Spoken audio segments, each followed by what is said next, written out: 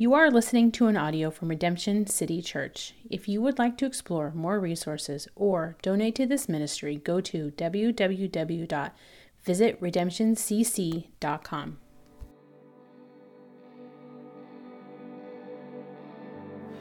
Grow our faith, Lord, when our eyes can't see.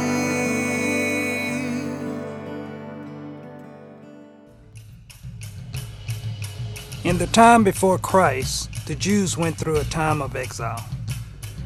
While in exile, they would build temples scattered away from their homeland. During that time, a city named Ephesus was created by the Greeks and taken by the Romans. Roman rulers would connect the world with roads.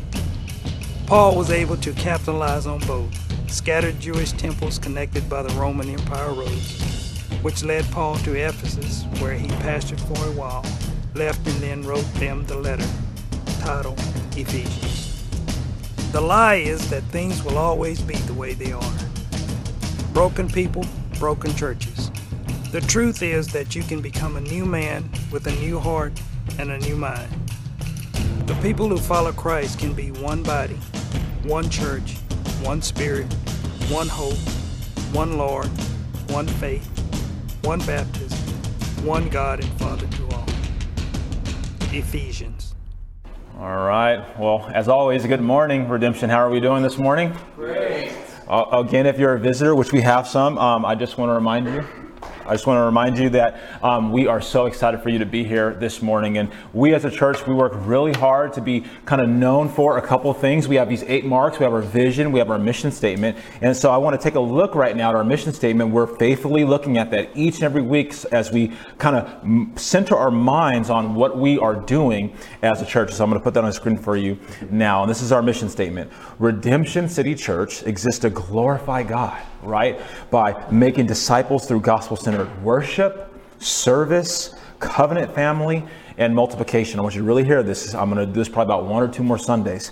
We are resolved to risk our comfort so that we might reach our city with a message that can release freedom in Jesus in order that many would experience a redeemed life in Christ. And so, like we've been saying, these 4 R's that you see on the screen are really the cornerstone of what we want to be doing as a church. We want to be risking things, right, out of our comfort zone for God's kingdom. I want you to think about that. Where are you at in this story? You want to be reaching out to the city, right, being marked by the gospel. Are you reaching out to those with the gospel message? Are you releasing freedom first that you've experienced in Christ, and are you being an agent that releases that out into the community? And finally, are you being marked by having a redeemed life, moving out of your story into God's story and sharing that with other people? And so here's the question we've been asking, and I don't want this question to get stale. I want you to really think about this question and figure out where you're at in here. And here it is for you. How are you presently risking your comfort so that you are best positioned to reach this city? And so if you are still trying to figure out, I'm Pastor Brandon, how do I risk my comfort wisely? I don't want to just risk my comfort for anything. How do I do it in a way that ultimately honors God and is profitable? We've been looking at the 4 necessary ways that you can do that. Here they are again. Number 1, you can do this. You can risk your comfort by sowing seeds of membership and discipleship. Yes, I'm very aware that it's in your fill-ins, and that's on purpose. Repetitively, repetition, writing down. Am I risking my comfort by sowing seeds of membership and discipleship? We've talked about both of those. We won't break that down in a full way today. Next one. Are we doing that by sowing seeds of regular offering and tithing? Right? Are you taking steps in those areas? We talked about the difference between offering and tithing, right? Tithing is your 10%. Offering is what you give above that. Right? In that order. First, give God 10%, and then explore, God, can I give more? Can I give beyond the tithe in an offering format? Are you risking your comfort by sowing seeds of regular serving and glad participation? Where are you at in our church? Are you serving? Are you committing your time, your talents to God's church? And then finally, are you risking your comfort by sowing seeds of regular prayer and fasting? Right? Even if you, hey, Pastor Brandon, prayer is one of my weakest disciplines. Hey, if you could start with 5 minutes a day, that's better than anything. 5 minutes starting your day with the Lord. And then, of course, fasting. We had a fasting guide that we handed out at the end of our Visions series. And if you would like one of those, we'd be happy to give you one of those. And so if you have your Bibles, and I really hope you're bringing your Bibles and being a student learner. If not, we do have some in the windowsills. They're right here, the ESV version. So you can feel free to use those and just put them back at the end of service. We're going to be in Ephesians chapter 3. Verses 1 through 13. That's where we're going to be camping out today. And I want to remind you that as we continue forward in our Ephesians series, which is titled Our Story into God's Story, it's going to be all about discovering who you and I get to be in light of Christ. And so last week, if you weren't here, or if you were here, just as a reminder, we had part 10, and it was titled A Better Way Forward for Humanity. And we're part of humanity. A better way forward for all of humanity when we do that in Christ. And we learned that Paul often does a lot of repeating himself to make sure that we're going to get everything that he believes God has for us to hear. And so in verses 1 through 10, remember, verses 1 through 10 of chapter 2, we got our spiritual diagnosis, which is that we are so dead to rights, right? That's what really that first 10 verses were about. And then we kind of turned in verses 4 through 7. We said, but God says all these great things. And so then in verses 11 through 22, it really was like a crystallization, remember, of the very same thing. Now, even though you're dead to rights and all these things have happened, let me kind of use some dramatic illustrations and language to really help you see all these things. And so we also learned that the good works that God is calling us to do is to be diversified, yet unified. Remember, we want to be a diverse body of Christ, but we want to be unified under God. And we looked at, how do we do that? Well, we looked at, we need to draw near to God by the blood of Christ. But there's oftentimes roadblocks that stop us from drawing near to God. And there were 7 of them that we laid out. And then finally, we learned, this is really important, that Jesus came to preach peace to all people, men and women, high and low, children, moms and dads, Jew and Gentile. He came to preach peace to the legalistic person. He came to preach peace to the rebel of God and those who are a rebel of God and everybody in between. And that brings us to today, and I'm really excited. This message today is part 11, and it's titled The Gospel, the Church, and our part in it. And it's going to be about learning what it really means to follow the will of God. Oh, that's one of those, man, that's a statement in the church. What's the will of God for my life? What's the will of God for my career? What does it mean to follow the will of God in your life? And here's the important part. Despite your suffering. Despite your suffering. There's a good word for those who have ears to hear today. It's going to be about understanding just how important it is to have the right message from God. If you don't have the right message from God, you don't have a message at all. So it's going to be about that. It's going to be about finally drawing near to God and evaluating where you're at in your relationship with Him. And so remember, this remains the aim as long as we're in the book of Ephesians. This is our aim. No matter if you've been in Ephesians for your whole life or today's your first time ever opening the book, our hope in this series at the church is that each and every person, including me, would have a fresh encounter in this book like you've never had before. And so I'm going to call Pastor Jack up here right now. And he's going to be reading the word out loud and loudly out of Ephesians chapter 3, verses 1 through 13. So we're going to follow along. We're going to see God's word all the way. I'm going to break it all down. So I want you guys to see it uninterrupted. And we're going to look at God's word now. For this reason, I, Paul, a prisoner for Christ Jesus, on behalf of you Gentiles, assuming that you've heard of the stewardship of God's grace that was given to me for you, how the mystery was made known to me by revelation, as I have written briefly.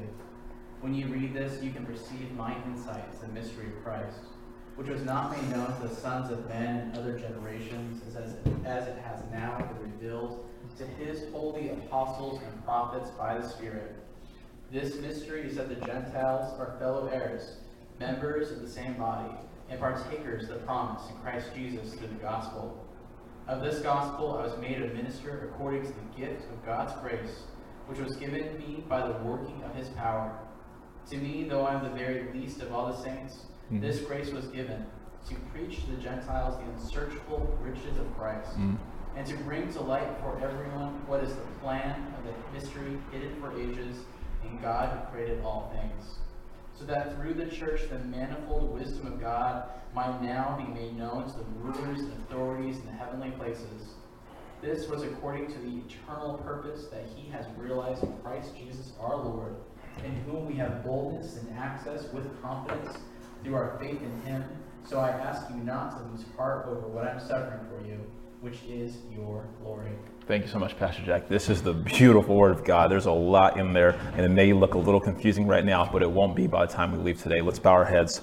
Heavenly Father, we have this incredible opportunity this morning to engage in your Word without any interruption. Praise God. And when we consider how many people have died, literally died for this message, we should be humbled and so honored to have this tool we call the Bible without suffering any persecution.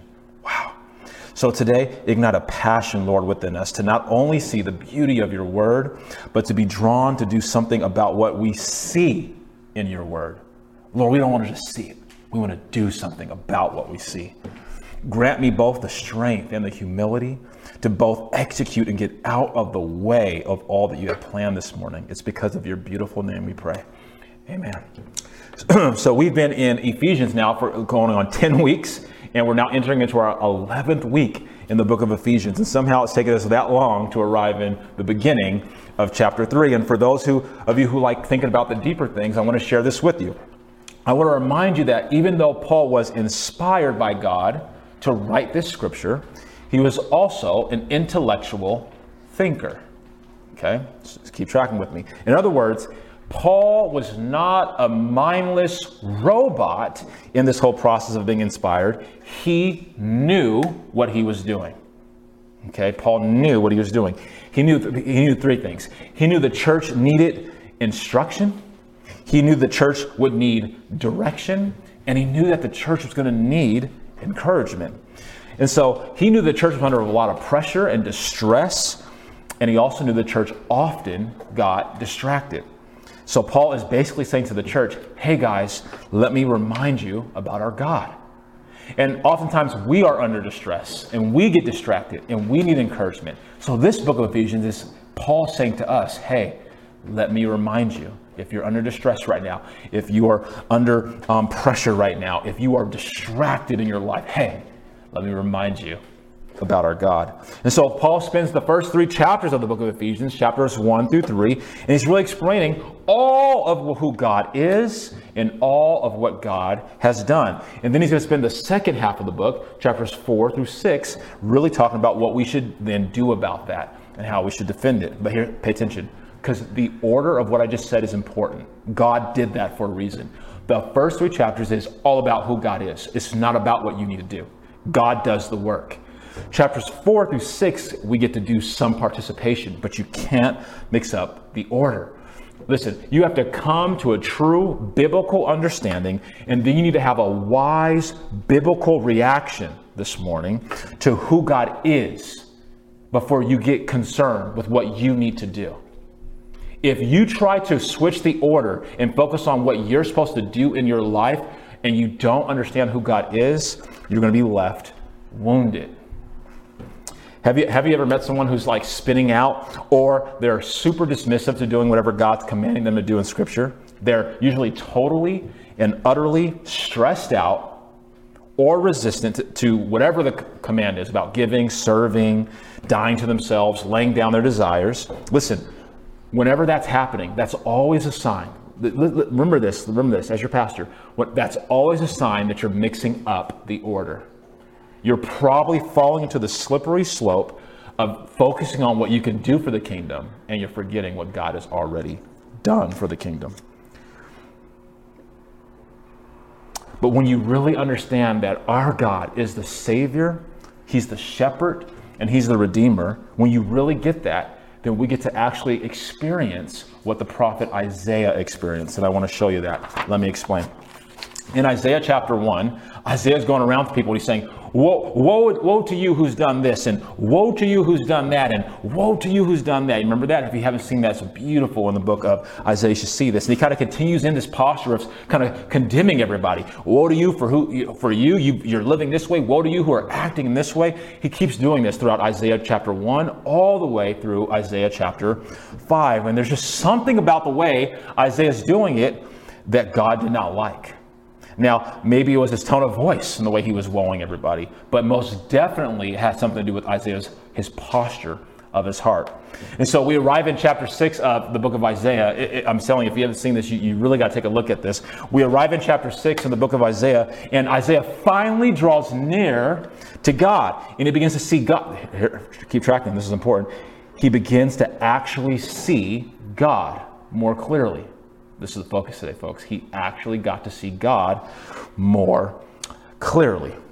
And when that happened, his whole tune changed from woe is you, woe is you. And what does he say in chapter 6? He says, woe is me.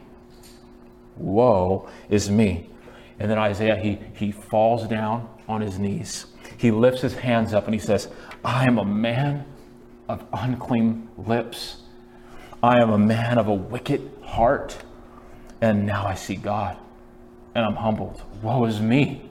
Woe, forget about woe is me. See, he had to go through a humbling process to really recognize who God truly is. And his heart had to be softened. His mind had to be open. And that's what Paul's asking of us. So at that moment, when Isaiah throws his hands up and he surrenders, he says, I can't do this anymore. I give up, God. I can't do this. And it was in that very moment that God said, my son Isaiah, perfect. You're ready. And so Isaiah chapter 6 continues on, and God shows himself to Isaiah. And the word of God says that in that moment, God's glory filled the temple. And it was in that moment that God cleansed Isaiah in the midst of his brokenness. It's amazing. God does his healing work when we surrender and we say, we can't do it anymore, right? So God then looks out and he says, I'm narrating through Isaiah. And then God looks out and he says, who shall I send to accomplish my purposes? And Isaiah, in his newfound brokenness, in his newfound humility, and his newfound right understanding of who God is, says, here I am, Lord, send me. Wow, look at that transformation. Verse 1, this, that, woe is you, woe is that. I know I'm righteous. By chapter 6, woe is me. Here I am, Lord, send me. Well, this posture is true of Paul as well. And he finally sees the Lord. We're going to get to verses 1-13. You know I'm going to get there, but I want you to get all that God has for you there. So Paul's there, and he finally sees the Lord, and and everything is transformed for him, right? Literally, he lost his breath and his sight for a time. And how many of you would enjoy that kind of brokenness, having your sight taken away, your breath literally taken away, or being convicted to the point where you're like Isaiah, crying out that you can't do it anymore? I'll tell you the truth, I wouldn't. And I haven't always liked the times where the Lord has humbled me and broken me, especially in my suffering. But we need to be humbled and broken, don't we? Yes, we do. We need that brokenness deeply. Scripture reveals that we often need to be brought low, folks, so God can exalt us and bring us on high. We often need to be brought low so God can exalt us and bring us on high. So lean in. You need to have a type of deep hurt, a type of deep brokenness, not by all of your sins and everything that people have done wrong to you, but not by what everybody's done wrong to you. But you need to have a deep brokenness about what you've done to others. And most importantly, you need to have a deep brokenness about what you've done to God, a perfect and holy God, and how you have not honored him well. You need to have that moment, that broken moment, because it's in that brokenness and it's in that hurt that God does his greatest work. It's what we see with Paul on the road to Damascus. That's what we just saw in the book of Isaiah.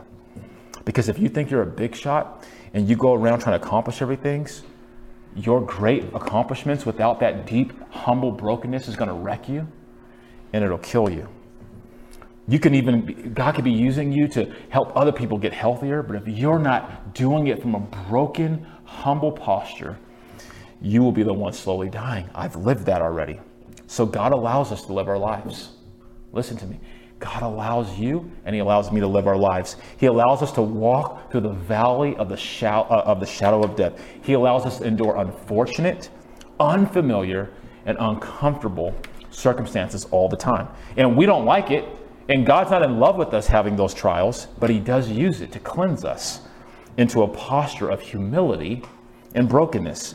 Now, you remember Paul, right? Well, did you know that Paul was his new Christian name, right? His old secular name was Saul. And do you know what it means? So Saul meant, I volunteer, I'm the guy, I can do it. That's what it means to be Saul. I got this, I'm righteous, I'm going to do this for your kingdom. I'm going to kill these people, I'm going to do whatever I need to do for your kingdom. I can do it, I got it. That's Saul. And that's how we often sound, right? I can do it, I can lead it, I can do it. Overly confident in ourselves. But then Paul is transformed, right? And Saul is transformed, right? And he receives a new name, which is Paul. You know what Paul means? Paul means small and little one. Look at the intentionality of our God. Small and little one. Good night. So then Paul, for the rest of his life, volunteered and served the Lord all of his days, always from the humble posture. I'm Paul, small little one. Not the big confident brash Saul. I'm just Paul, the small little one. So I want to encourage you today, this morning, as we look at the text, and I want you to kind of see that you are on this kind of conveyor belt. You know what that is? Like the kind of in the warehouses. You're on this conveyor belt of holiness. And on this conveyor belt, God is kind of moving us through the different systems and the channels and the seasons of life. And day by day, he's applying things on that conveyor belt. He's taking things off that conveyor belt, and he's doing it all to help us get closer to him. This is what it means to go through sanctification. And our job, my job, your job is to stay still on this conveyor belt. That as you go through the seasons and he subtracts and he adds, can you stay still? Can you not move? You see, the Bible calls us to be living sacrifices. The Bible is calling us to be a living sacrifice. Now, that made a whole lot more sense to the people back then because they did all the sacrificing. We don't really do a lot of sacrificing today. In fact, if you go around killing animals and sacrificing, you're probably going to jail, just letting you know. We don't do that anymore. But I do want you to know that, just for the record, that when you cut and you kill an animal and you lay it on the altar to sacrifice, that animal doesn't move anymore. It's dead. This is D-E-A-D, dead, right? It's super dead. So God says, you and I, we've been called to be a living sacrifice. And I want to break things off of you. And I want to cut things that need to be removed from you. But you need to stay flat on your back on this altar. But we're always squirming around, right? We're squirming around like, okay, God, okay, I'm going to be your living sacrifice. And then he comes in to do the work. We start squirming around. We start wiggling around. And he's like, hey, lay down. I'm getting ready to do an amazing work. Let me finish my work. And I mean, think about it. It would almost be better for us to be dead on the altar, right? To us to be super dead. But we're not. We're a living sacrifice. So we have our free will and we have our distractions. We have them all the time. So we often encounter problems in our lives and we put ourselves on the altar. And we say things like, oh, we're having an encounter with God, or we're experiencing the grace and mercy of God. And so then we kind of move forward. We say, yes, God, I'm going to be your living sacrifice until it gets difficult, until the trial comes. And then we squirm off of this process that God's doing. And I think it's so much more profound. Think about it. How much more profound would it be if we not only would choose to die for Christ, but that we would choose to live for Christ? Are we going to choose to live for Christ in our marriage and say, God, I live for you? Are we going to say, God, I'm going to live for you through my finances? God, I'm going to live for you through entertainment. God, I'm going to live for you through my hopes and my dreams. And finally, am I going to live with you through every part of my being? And so here's your first, so who are we? We are a people called to lay down our lives on the conveyor belt of holiness as the Lord cuts and removes the parts of us that need pruning. As we learn to surrender with humility and brokenness, we become available vessels to be used for God and his purposes. This is only possible when we don't wiggle off the altar when the Lord prepares to cut. This is so important. We have to stay still so the Lord can do the work that he has for us. So this is going to be a super important question. This is very interactive, okay? So this is my question to you. Here's the big question today. Do you tend to stay on the conveyor belt of holiness when things get difficult and God prepares to cut and refine you into his workmanship project? Or do you wiggle and squirm off the conveyor belt? I want you to answer that question on your fill in the blank. Do you stay still when God's doing his work? or do you tend to get off? Wait, this was off. Low battery. What do you tend to do?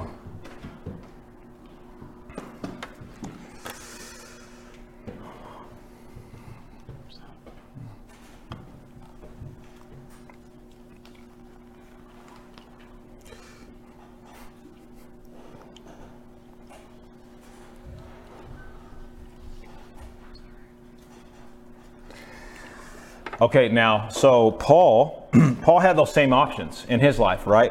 To either stay put, or he could keep wiggling off of his conveyor belt of what God was doing in him. And what God was doing in him. So now, 11 weeks later, we're coming back into the book of Ephesians, and we find ourselves right in the middle of chapter 3, starting chapter 3. And that's what we're going to be focusing on today, these 13 verses. And the whole point is, like Isaiah, like Paul, will we humble ourselves before God. And so within these 13 verses, we're going to be looking at the gospel. Keep track with me. We're going to be looking at the church, and we're going to look at 6 critical ways that Paul's life collides with all of this. And then, as we look at these 6 things, I'm going to be asking each and every one of you 6 important questions. And I hope that you really take those questions to heart. And hopefully, we're going to look at Paul's life. We're going to be encouraged and equipped to see God more clearly, because it always starts with that. Okay, so here's our first way. Number 1, Paul followed the will of Christ into suffering. Paul followed the will of Christ into suffering. This is super important. Paul followed the will of Christ into suffering. So that's the first critical thing we need to understand. Let's look at verses 1 of this section and verses 13. This is actually the beginning and the end of it. Look how Paul kind of wraps the beginning and the end of what we're going to read today. Here we go. Verse 1. For this reason, I, Paul, a prisoner of Christ, on behalf of you Gentiles. That's verse 1. Now let's look at the last verse of today we're going to look at. This is like the sandwich effect. So I ask you not to lose heart over what I am suffering for you, which is your glory. Which is your glory. Now notice that Paul opens and closes this passage by speaking about his present condition of suffering in his life. You see that? He's a prisoner. There's a type of suffering going on. He's being imprisoned, and then he talks about his suffering. And what I want you to see is that the Christian life truly comes with suffering. Anytime you're walking in a right relationship with Jesus, it also comes with suffering. And though we shouldn't go around looking for suffering, we need to understand, as Bible-believing, Christ-exalting Christians, that we should never, ever be surprised by it. Just like a baseball player should expect sometimes for the baseball to hit him, and just like a soldier should expect the enemy to fire on him, we should not think that following Jesus involves a plan that does not include suffering. Amen? Well, because you're setting yourself up to be disappointed. Baseballs hitting, soldiers shooting, following Christ suffering. Period. It's the way it is. So let's look at a few faithful passages in Scripture to really solidify what I'm saying. Because following Jesus and suffering cannot be separated. They are inseparable realities of the Christian life. And that's what Paul is bookending right here in verse 1 and 13. My name, Paul, I follow Christ and I suffer. Let's look at these right now. 3 verses. John chapter 15, verse 20. Remember the word that I said to you. This is John. This is in the book of John, the Gospel of John. A servant is not greater than his master. If they persecuted me, they might. Does it say might? Potentially? What does it say? They will also persecute you. They persecuted me, they will persecute you. If they keep my word, they will also keep yours. Look at 1 Peter chapter 5, verse 9. Another apostle. Resist him, and I put the little anytime you see brackets, that's Pastor Brandon putting in something so you know what's going on. Resist him, Satan, stand firm in your faith, knowing that the same kind of suffering are being experienced by your brothers throughout the world. It's just a given that you're going to suffer when you are a disciple of Christ. And I'm always amazed at why we are so shocked when our trials come. How about this one? 2 Timothy chapter 3, verse 12. Indeed, all who desire to live a godly life in Christ Jesus will be persecuted. If you are literally living a godly life, it's a promise that persecution is coming. Okay, now I want you to notice in that verse 1 on your Bible, because we have different things on the screen, so I got to bring your Bible. Notice that Paul does not refer to himself as a prisoner of Caesar, even though he technically was. Does he say, I, Paul, a prisoner of Caesar? No. Who does he refer to himself as a prisoner to? Jesus. So even though he was literally in prison by the will of man, there was the will of man put him there, Paul knew that the will of Christ superseded all things. We're talking about the will of God. The will of God had Paul in prison, not ultimately the will of man. Let me say that again. Paul had a deep understanding that it was the will of God that he was in suffering and persecution, not the will of man. Because there's safety and there's hope and there's security when you're in the living hands of the God of the universe. Can't you see? Paul was not primarily concerned with his safety or his security or his desires. You're not seeing that in the text, folks. No, but he was consumed by the will of God and the mission that Jesus had for him. My question to you is, are you consumed with that? Elsewhere, Paul says this won't be on the screen. Elsewhere, Paul says this in 1 Corinthians, imitate me. Well, imitate what? Imitate my life. Imitate my suffering. Imitate how I'm choosing what I focus on. Imitate me in prayer. Imitate me as I also imitate Christ, as I willingly sacrifice my earthly safety, my earthly security, and my earthly desires. So here's the question for you. Okay, it's on your screen. Do you believe you are living as a prisoner of Jesus in such a manner that you are more consumed by Christ's mission and will for your life as opposed to being consumed towards your pursuits for your own safety, your own security, and your own desires? I want you to answer that question. And I want you to answer it faithfully. Are you consumed by the will of God for your life, or are you consumed mostly with your own will? Are you focused on what Christ has for you or what you're trying to pursue for yourself? And as you write yes or no, if you believe, yes, that you are that you're living as a prisoner of Jesus, how can you then begin to disciple others towards a life of faith? That's my question to you. If you are doing that, now how do you disciple others towards that same goal? And if you answered no, like, man, I'm not there yet. I'm more pulled by my pursuits and my desires, and I try to fit God in when it's convenient. Here's what I have for you. How can you begin to elevate Jesus in your life? A lot of times, if we're being honest, the answer is, Pastor, I don't know. And that's an okay answer, because if you don't know, that's the beginning of taking your steps to know. It's acknowledging, I don't know what to do first. And I'd love to talk to you about that one-on-one. Number two, there's a second critical thing. Paul understood the message of Christ. Everybody say, message of Christ. Message of Christ. Paul understood that.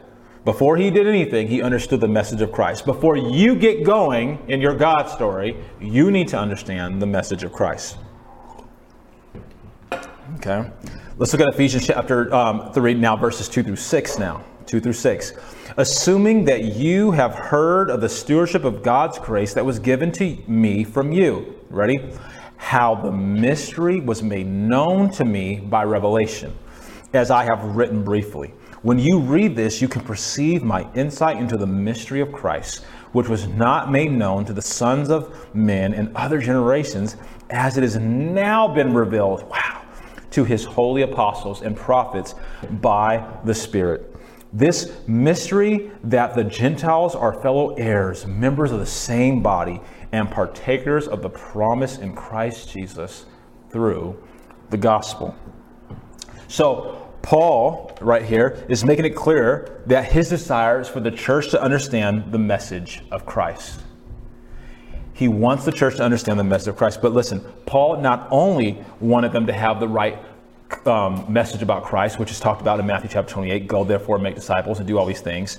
He wanted them to have the right message It was important that they had the right message and the right gospel that really mattered.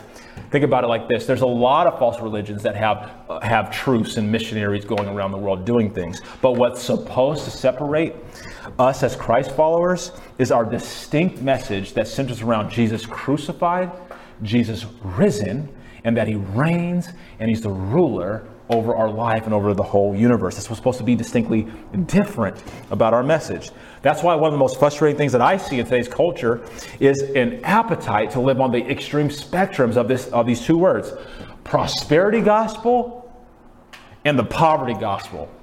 And we live on these extremes. And I believe Paul saw that. He didn't use prosperity and poverty gospel. They would have more referred to it as maybe Pharisees or like we called it legalism versus being a rebel of God or whatever it's going on or feeling like you have to not have any joy in your life. And so I want to look at both of these. These are real things. And I believe they are trickeries from the enemy and they are pervading our culture. So I want to look at what the prosperity gospel is because it's reigning in the United States.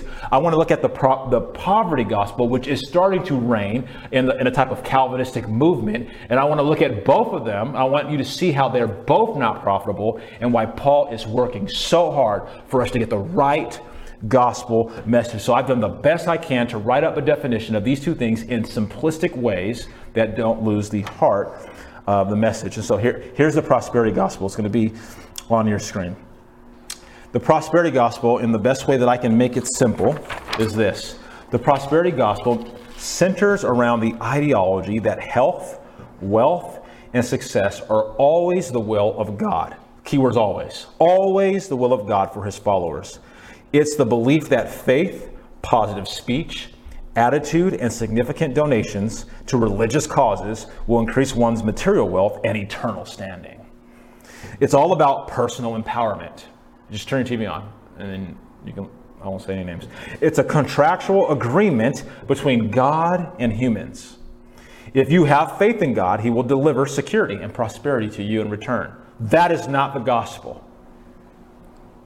But neither is the poverty gospel. This is the more cool, the kind of what they call like the sexier one. If you're a young man or a young woman and you're going to church and you're studying scripture. Let's see if we can do this. So here's the poverty gospel. The poverty gospel centers around being sick and poor as signs of holiness. If you are healthy or wealthy, it is because you did not have enough faith to give more away, and or you are in disobedience to God. It teaches that God desires you to experience sickness so you can learn to obey his word. It teaches that God wants you to be poor so you can depend on him more. That is not the gospel. Both of these ideologies Paul sought to overcome with correct teaching as he prepared the church with the right message. And I want us to be equipped with the right message. He knew that neither the prosperity gospel or the extreme poverty gospel perspectives would represent Jesus well. Yes, they both have speckles of truth in them, but they have been smeared with falsities, guys. They're smeared with falsities, and there's so much falsehood in them, the little bits of truth are irrelevant. And so Paul had this unique role in redemptive history, and he's showing it right now in those verses 2-6. And verse 4 tells us, remember in verse 4 it says, he was given a special insight into the mysteries of the Messiah. Do you see that in verse 4? A special insight. And this mystery was not some cultish reserved for a select few who pay enough money for $59.99 if you call in to the church. No, this mystery it says in the text, this message of Christ was for all nations, for all people. So Paul is urging the Ephesians to forsake any other focus of their attention. And he's telling us, hey, forsake any other focus of your attention that takes you off of Christ alone. Don't lift up wealth and prosperity. Don't lift up what you can do to give up for God. Take and put your focus on Christ. Now, we do not have the ability to reveal the message of Christ in the same way Paul did. We understand that, right? We didn't have that revelation. But we have been called to re-reveal. You with me? I'm going deeper now. We've been called to re-reveal its meaning as followers of the teachings of Paul, who was inspired by God. We are to re-reveal them now. Listen, you don't have to be a spectacular theologian to do this, but each one of us as Christ followers need to have a firm grasp on what the right gospel is and what is it even about. What is God calling us to do? And who is God calling us to be? That's why we're in Ephesians. Who are we? So if you are a new believer, or you haven't spent a lot of time in the Bible, I want to encourage you, keep exploring and marinating in the beauty and the majesty of who Christ is. Keep learning the beautiful, what our beautiful beliefs are about creation and the fall and redemption and new earth, new creation. Because above all else, we need to be able to communicate rightly the right gospel message. Because this is what Paul's talking about. This has been revealed to him, and he's now revealing it to us. It's important.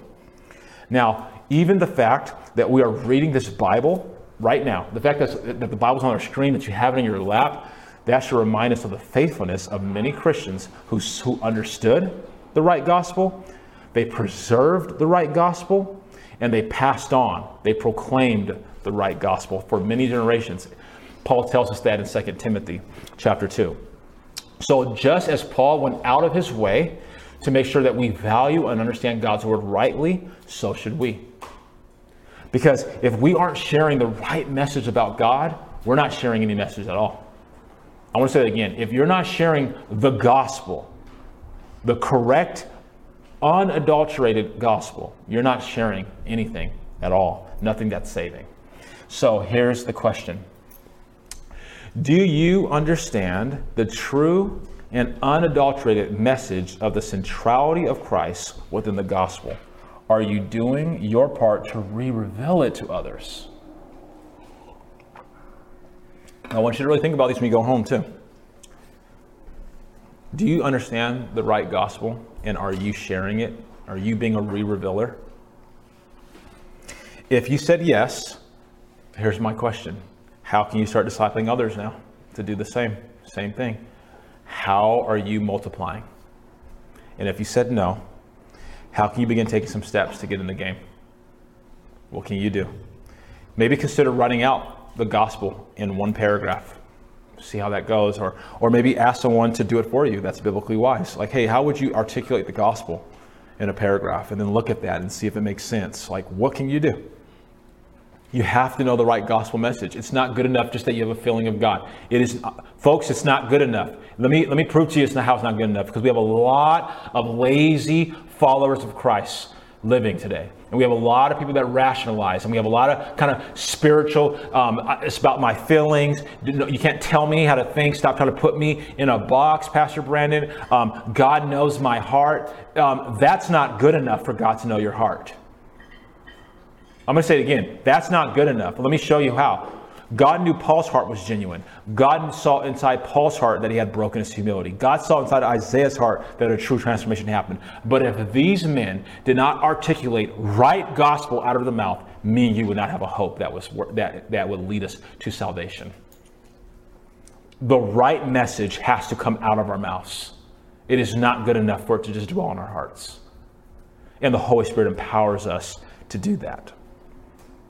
We have to step up as the people of God and care about being an ambassador of God. Number 3, Paul was overwhelmed by the grace of Christ. This is his fuel. He was overwhelmed with the grace of Christ. That's how he lasted. Let's look at that now. Verses 7 and 8, a part of 8. Of this gospel, I was made a minister according to the gift of God's grace, which was given me by the working of his power. To me, though I am the very least of all the saints, this grace was given to me. Wow, this grace was given to me. So if you haven't noticed yet, the theme of grace permeates everything that Paul writes. You have to understand just how significant this is, that Paul was experiencing this grace for him, and it's even when he was being converted. Remember, we looked at that in Ephesians part 2, the second week. Remember, God, this is the reason why grace is permeating Paul's scriptures, is because Paul experienced the grace of God in such a huge way. Remember, Paul was a murderous man that God saved. He never forgot that. Can you go on a journey with me right now? Think about the times where you were stuck, stalled, and stagnant in your darkness, the times where you were just doing the wrong things and sinning. You don't forget those things, especially your deepest, darkest problems. You think Paul ever woke up on his best day on the conveyor belt of holiness forgetting that he was the author of killing and murdering hundreds, if not being the influencer of thousands of people's of death? Every day, he was overwhelmed with the grace of God. That's why it's permeating all over the text. He was not responsible just for one life, folks, many lives. Paul even referred to himself as the worst of all sinners. Yet, when he experienced the overflow of God's grace and God's mercy, he was empowered to do great things in ministry, despite terrible things that he had done. That's because of God's grace.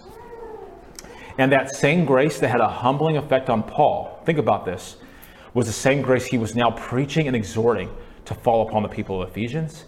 And it's the same grace he's asking to fall upon us. So in verse 8, as you see up there, Paul even refers to himself as the very least of all the saints. I'm the very least of all the saints. He's literally referring, not just in the big sense of the whole world. He's speaking directly to like, hey, the other saints that you know, these other apostles, these people, I'm the least of all of them. Because they were already he was always being compared to the disciples that walked with Jesus. He said, hey, I'm just going to let you know, I'm the least of all the saints. I'm the least. No, I didn't walk with Jesus. No, I didn't pick up my net, and I didn't just pick up my bags. I didn't leave my wife and mother-in-law who were sick to trust God like Peter. I'm the least of all. While they were picking up their nets and picking up their crosses, I was killing people. I'm the least.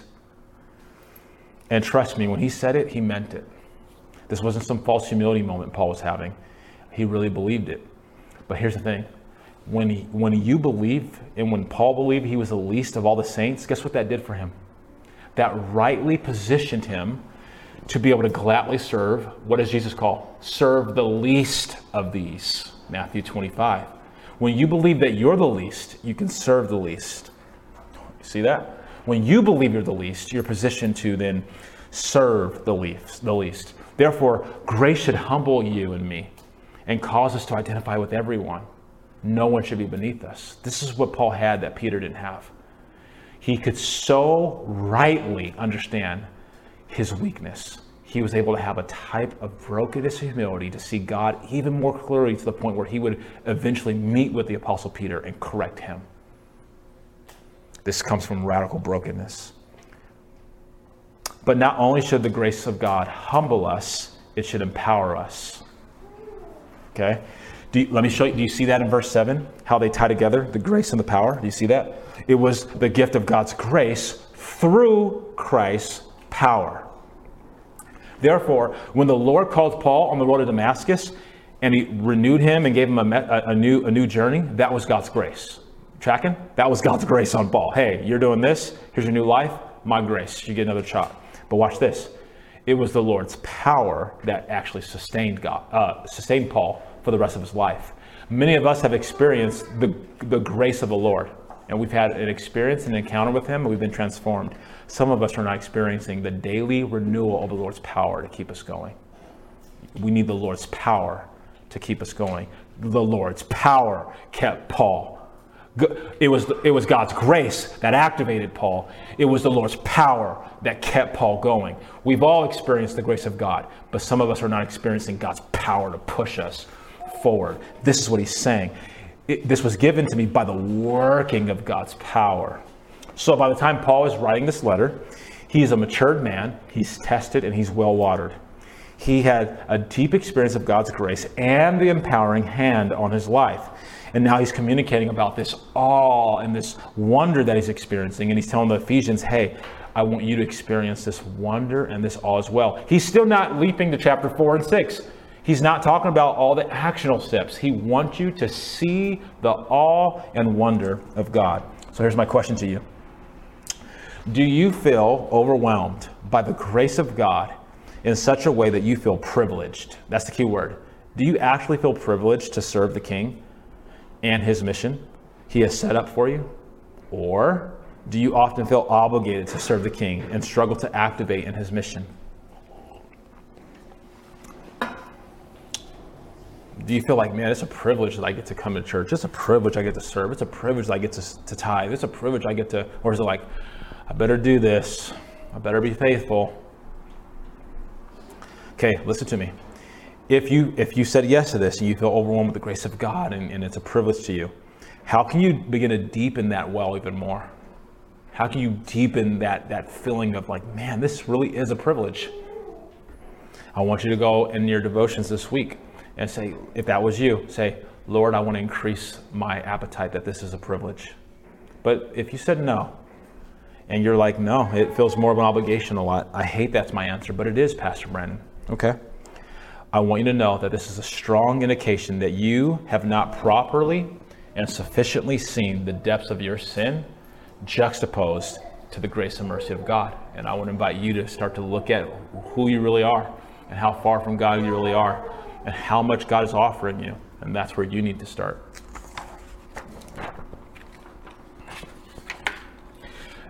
Because this could really be a sign that there's something dead inside of you. And that's not a condemnation over you. This is my love to you. If you are walking and you're coming to church week in and week out and you're opening up the beautiful Word of God and you're not seeing anything and you're feeling like it's an obligation and you don't have any desire, my love to you is that this is a strong indication something's dead, something is wrong, something is not right, something is problematic. And you need to hit 911. Stop being so laggardly and thinking it's okay. You're not promised tomorrow. I saw the whole world flip out when Kobe died because someone who apparently can't die died. No, you can die. You need to hit the 911 button. Seek God. Ask Him to awaken you. Call your pastor. Call your mentor. Take care of your soul. Tomorrow's not promised. Hit 911. Number 4, Paul proclaimed the unsearchable riches of Christ. Let's look at the second part of verse 8 and 9 now. To preach to the Gentiles the unsearchable riches of Christ. And to bring to light for everyone what is the plan of the mystery hidden for ages in God who created all things. Here we see that God empowered Paul to proclaim the unsearchable riches of Christ. Now, did you know that this term, unsearchable, in Greek appears nowhere else outside of biblical Greek? So basically, when Paul thought deeply about the glory of Christ, he had to make up a new word. That's awesome. He's like, man, there's no word. I got to make up a word to somehow embody this. Job speaks of the unsearchable ways of God. And Paul describes the unsearchable wisdom of God in Romans. So this murderous man, this killer, this man now redeemed because of the grace and the mercy and the power of God sustaining him is consumed now.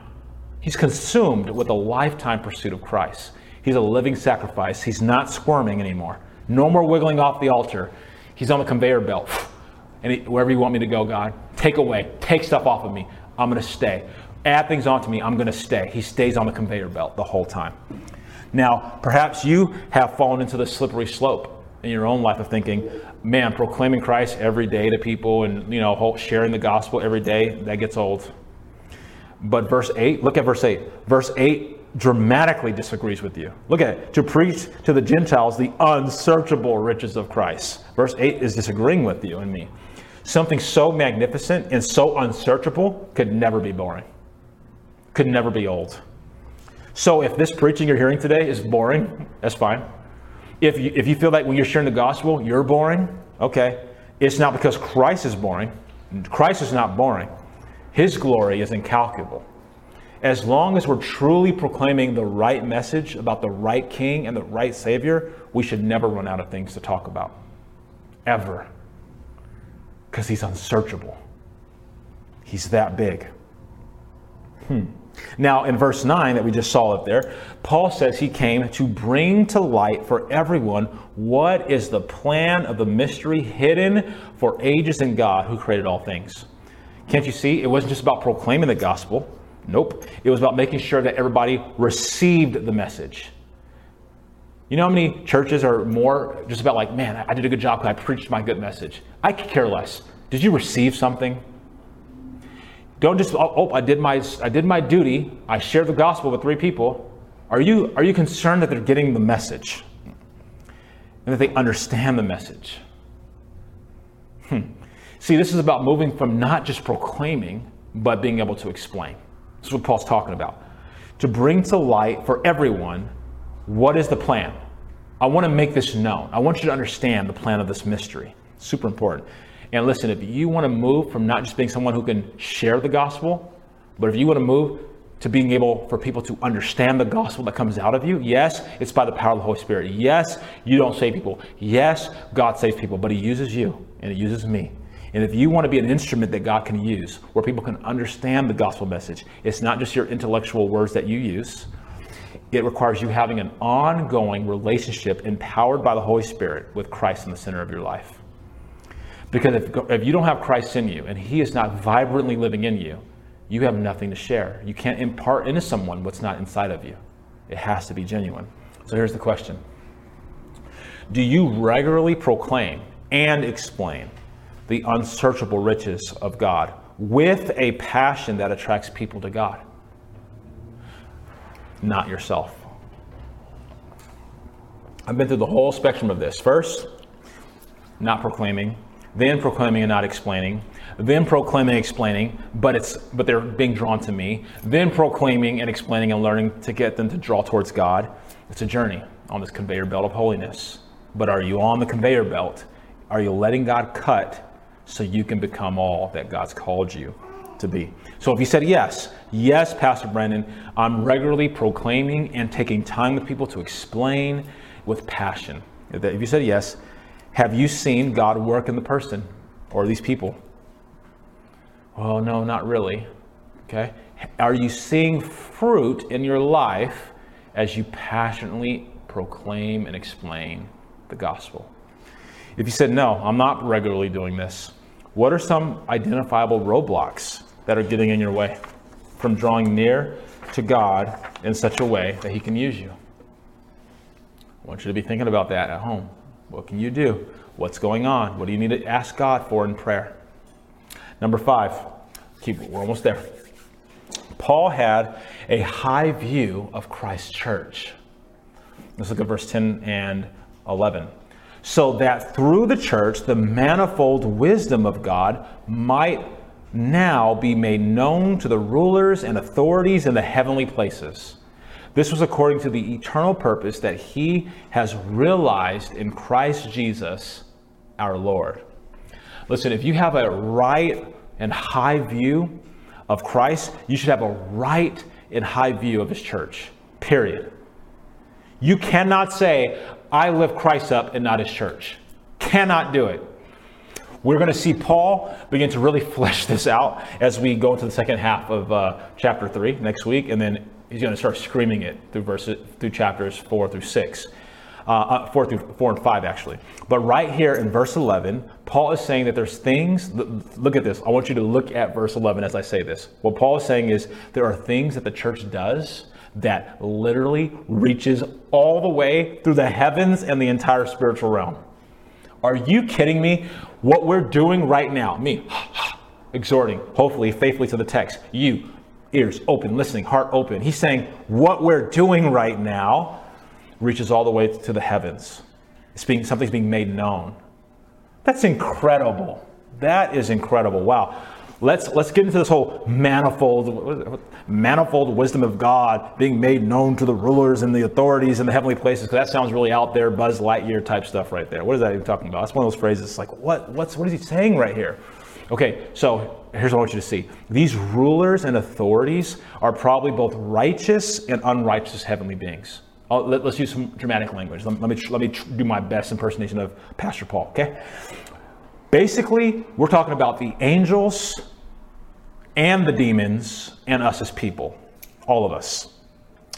Scripture is always proclaiming loudly that angels, did you know this? That Scripture talks about all the way throughout Scripture, that the angels look upon the grace and mercy of God playing out on us and they marvel at God. They marvel at God. They look at what God's doing here in this ecclesia, and they're marveling. Did you also know that the demonic forces look upon the grace and mercy of God played out through the ecclesia, and it says that they have fearful trembling? What do they both have in common? One's fearful trembling, one's marveling. Both are watching. Both are studying. Both are presently watching this whole thing play out. In fact, in 1 Peter chapter 1, verse 12, it says, angels desire to look into all these type of things. Peter talks about that the angels, they look intently to watch. That's crazy. You should go see that in 1 Peter. Therefore, we can wisely build this bridge, that God intended to make his purposes known, even to angels and demons, through his church. We have an incredible opportunity. Now, when considering these demonic forces, I want to remind you that the good news is they've been defeated on the cross, and they know they've been defeated. Okay, so don't get too scared. Like, demons are watching. They've been defeated. They know they've been defeated. Therefore, the church, what we're doing right here, the church is a dramatic announcement from God on high to Satan and all his minions that his rule is coming to an end. When you hear my people worship, raise a hallelujah. When you see my people bow their knees, when you see them tithe, when you see them sacrifice, it is a public announcement. You are done. This is powerful stuff. This is a deep, deep theology in Ephesians. In other words, the main point is that God is revealing his plan in all of his power to all the rulers and all different types of authorities through the existence of the church. So let me drive it home like this. According to verse 11, Jesus came to accomplish God's plan. Jesus came to do that, right? You tracking with me? Jesus came to accomplish the plan.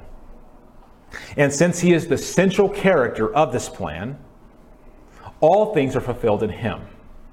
All things are. He's the central, he's the key. Now remember, the church is the witness of Christ, and we're the glory of Christ. So if Christ is the center character, and we are literally the bride of Christ, the church is inseparable. You can't lift up Christ and not lift up the church. Now, can you imagine how encouraging this message was to the Ephesians? Can you go into this narrative? They're hearing Paul exhort this. That means people from all backgrounds, farmers and bankers and carpenters and servants and masters and slaves and moms and dads and those high and those lows and sinners, they're all hearing this, and they're being dramatically encouraged that no matter how big or small your role is, no matter what your sex is, no matter if you're sick or you have a disease, you have leprosy, you get to be a part of this magnificent story of Christ and his church. They had an identity now and a new purpose beyond themselves, because that's where we die.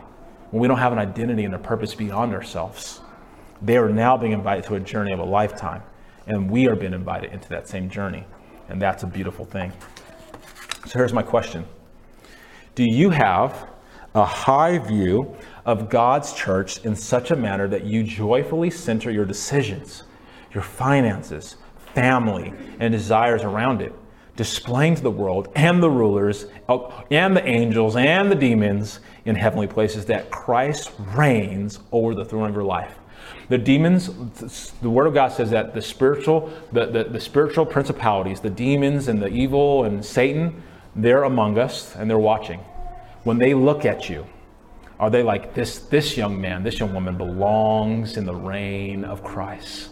When the angels are sitting here and they're watching your life, they're like, wow, we're amazed that this young man and this young woman, this couple reigns in Christ. If you answered yes, how has God used this to benefit your life and others who are attached to you? How have you having a high view of God's church? How's that playing out to impact other people? Or does it? If not, here's what I want you to think about. What have you consciously or subconsciously declared is more important than Christ and his church? What have you accidentally fallen into the trap of saying, this is more important to Christ? This is more important than Christ and the church. What are you lifting up higher? And are you willing to start laying that down? Are you willing to start laying that down? Okay, last one. Number 6. Paul drew near to God through Christ. Verse 12. In whom, right? So it comes off. Let's go verse 11. This was according to the eternal purpose that he has realized in Christ our Lord. And then it starts off in 12. In whom we have boldness and access with confidence through our faith in him. Listen, because of Christ, we can not only approach God, we get to draw near to him. We saw it last week. We can draw near to him by the blood of Christ. Of course, we don't come to God with arrogant boldness. We come acknowledging from humility that we have amazing access to him, right? That's what we get to do. This is why we've been called to live by prayer. And this is a big, big segue to next week. It's going to be really important. This is why we've been called to live by prayer. We should love prayer. I need to love prayer more. You need to love prayer more. The gospel sometimes can be seen and understood loudest in prayer. Think about it like this. If you are a Christian, you can pray anytime, anywhere you want. What an amazing gift. If you are a Christian, you can pray anytime, anywhere you want, and God will hear you. I don't want to start going into next week, but I am going to say one thing from next week. Did you know, I'm going to expand this in a really awesome way. Did you know that God hears and answers every single one of your prayers? I'm going to say it again. Did you know that God not only hears, but answers every single prayer you ever ask him? I'm going to explain that next week a little bit more. This whole prayer thing is getting ready to get really important to Paul, because this is what he's about to start talking about. But we can't interact with next week in prayer until we understand these first 13 verses is about Paul and his humility, his brokenness, his invitation for us to have God in the center. Here's my question to you. Are you currently in a season where you are actively drawing near to God day by day? Are you actively drawing near? You shouldn't overthink these questions. This really is like, yeah, I am. No, I'm not. If you said yes, you're drawing near day by day. Hey, you need to praise God for the ability to do that, because he gave you that ability. Stay close to Jesus. Never let him go. Praise God for where you're at, and don't let it go. If you said no, and you're not actively drawing near to him, I want to re-encourage you back to those 7 roadblocks from last week. Something's wrong. 911, something is wrong. Are you presently sinning? Are you denying the voice of the Lord? Are you not in discipleship, in community? Are you rejecting God? Are you lying? Lying is really, really bad. Are you gossiping? Are you slandering? Are you denying your purpose and call? Something's wrong. You need to attend to your soul. Now, as we begin to land the plane right now, I want you to think about this, okay? This is where we're going to end. Stay with me for about a minute. If you are in prison for your faith, like Paul, do you think it would make you stronger? If you were in prison in light chain house arrest, like Paul was, do you think your faith would grow stronger, or would you be discouraged? Just think about who you are, your personality, who you are right now in your relationship with God. Would you be strengthened, or would you be discouraged? Okay, get your answer. I'm doing the same. Okay, so what are some real steps you can take to strengthen your faith in such a way that if that happened to you, or you're faced with challenges in your life and suffering and trials and afflictions come, you're strengthened instead of broken down? That you stay on your conveyor belt of holiness and you don't wiggle off and run all the time. How can you stop running and start staying right where God has you? Here's another thing I want you to think about. Which of these 6 critical ways of how Paul's life was rightly colliding with the gospel, which one are you thriving in the most out of those 6 things? Which ones? The will of Christ in the suffering, the message of Christ, being overwhelmed by God's grace. Where are you thriving the most out of those 6? Circle it. Circle it now. If there's 1 or 4 of them, whatever it is, where are you thriving the most? And then, hey, listen to me. When Vanessa, as she prepares to come up right now, whatever ones you circled, could you please praise God right now in this last worship song? God, thank you for giving me the ability to so trust your will, or God, I thank you for the grace of Christ. Now, which of those 6 critical ways are you struggling with the most? I'm really struggling to draw near to God. Or I'm really struggling to see Christ's church as super important. I want you to put a box around that. I want you also to spend time during this next song inviting God into a position of power and authority over your life. Ask him to awaken this dead part of you. But whatever you do, don't be a mindless robot. Paul wasn't. Let's worship the God of the universe. Let's praise him for where we're doing well. Let's invite him into where we're struggling, because he's always ready and able to help us. Let's stand and let's worship.